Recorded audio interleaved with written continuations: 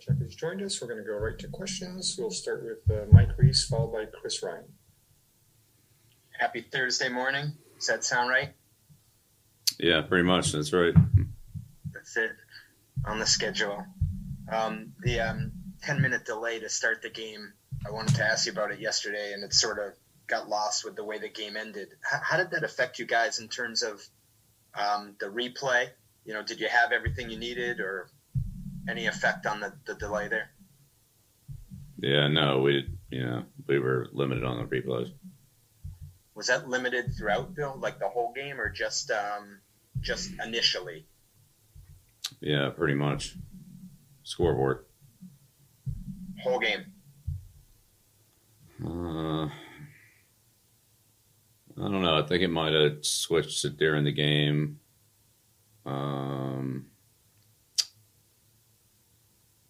Yeah, I'm not sure. You have to try to check with the guys in the booth on that. I mean, we had the scoreboard replay, and then I think we had replay after that up in the booth, but it was, it seemed like it was limited, at least part of the game.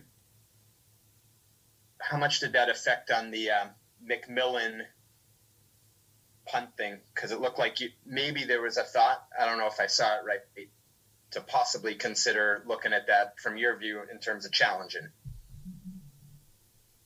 Yeah. It's a close play, and the red thing was worth it, so I didn't challenge it. And then the last one on that whole thing, I mean, were you given an explanation on what happened on that? Like, meaning the whole delay, like what you were dealing with? Yeah, you should talk to the officials about that, Mike, because they're the ones that, you meet with them after the game on the pool stuff, so you should really talk to them about it.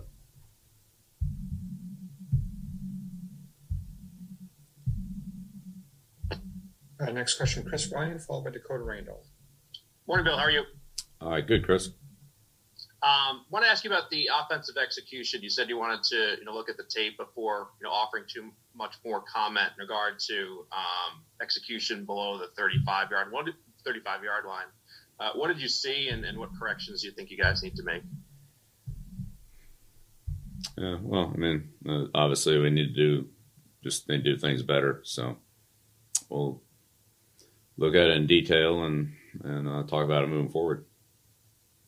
And just how difficult to prepare for a dynamic Vikings offensive unit during this short time period, and typically there's a key player you like to take away in these instances. How challenging is Justin Jefferson and just getting ready for this group?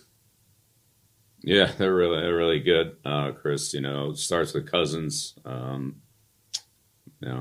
Outstanding quarterbacks, had tremendous production throughout his career. Again, this year, Cook's one of the top running backs in the league. He's had tremendous production in the running game and in the passing game since he's come into the league, really. And Hawkinson at tight end, and then Jefferson, Thielen. So they got a wealth of talent at the skill positions and a lot of guys to stop. They're as explosive as anybody we've seen. Thanks. Yep, you're welcome. Next question from Dakota Randall, followed by Mike Reese. Hey, Bill. Just a two-part question. One, is there any sort of update on David Andrews this morning? Or are you still doing tests?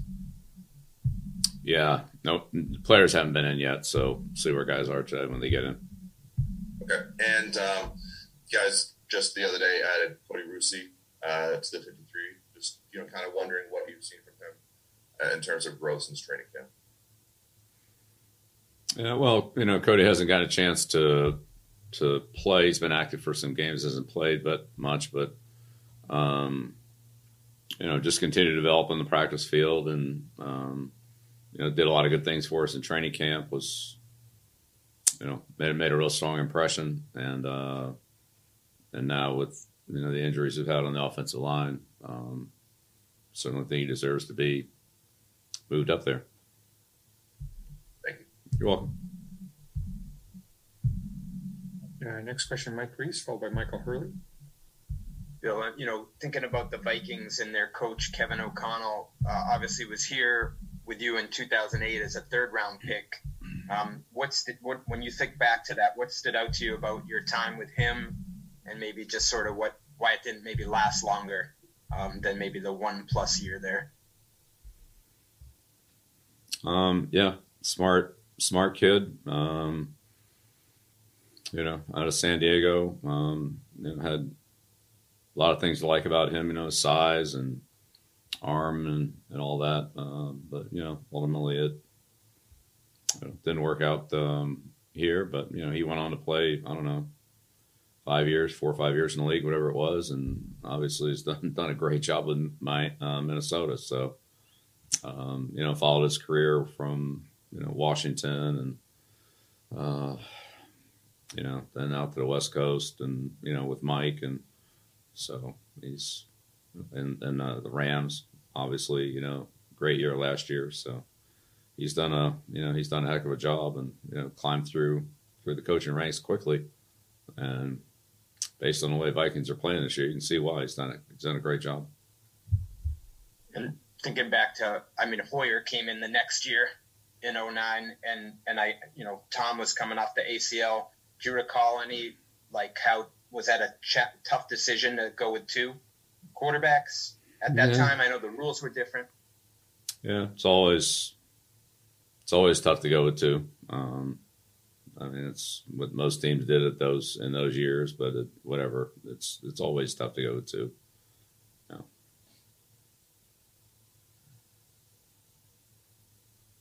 Next question, Michael Hurley. Hey, Bill. Yesterday you touched on how the wind affected the kicking game, but I'm curious how it affected the passing game, both for your offense and defensively, if it changed how you defended and how the offense was run. I don't think it changed too much on how things were defended, a little bit maybe, but yeah, I think offensively you just had to be careful with some of the play selections and where we're trying to throw the ball,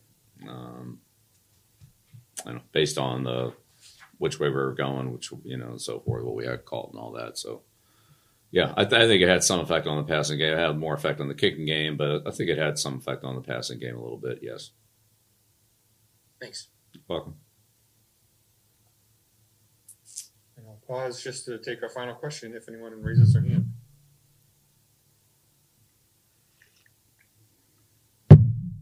We'll go back to Mike Reese.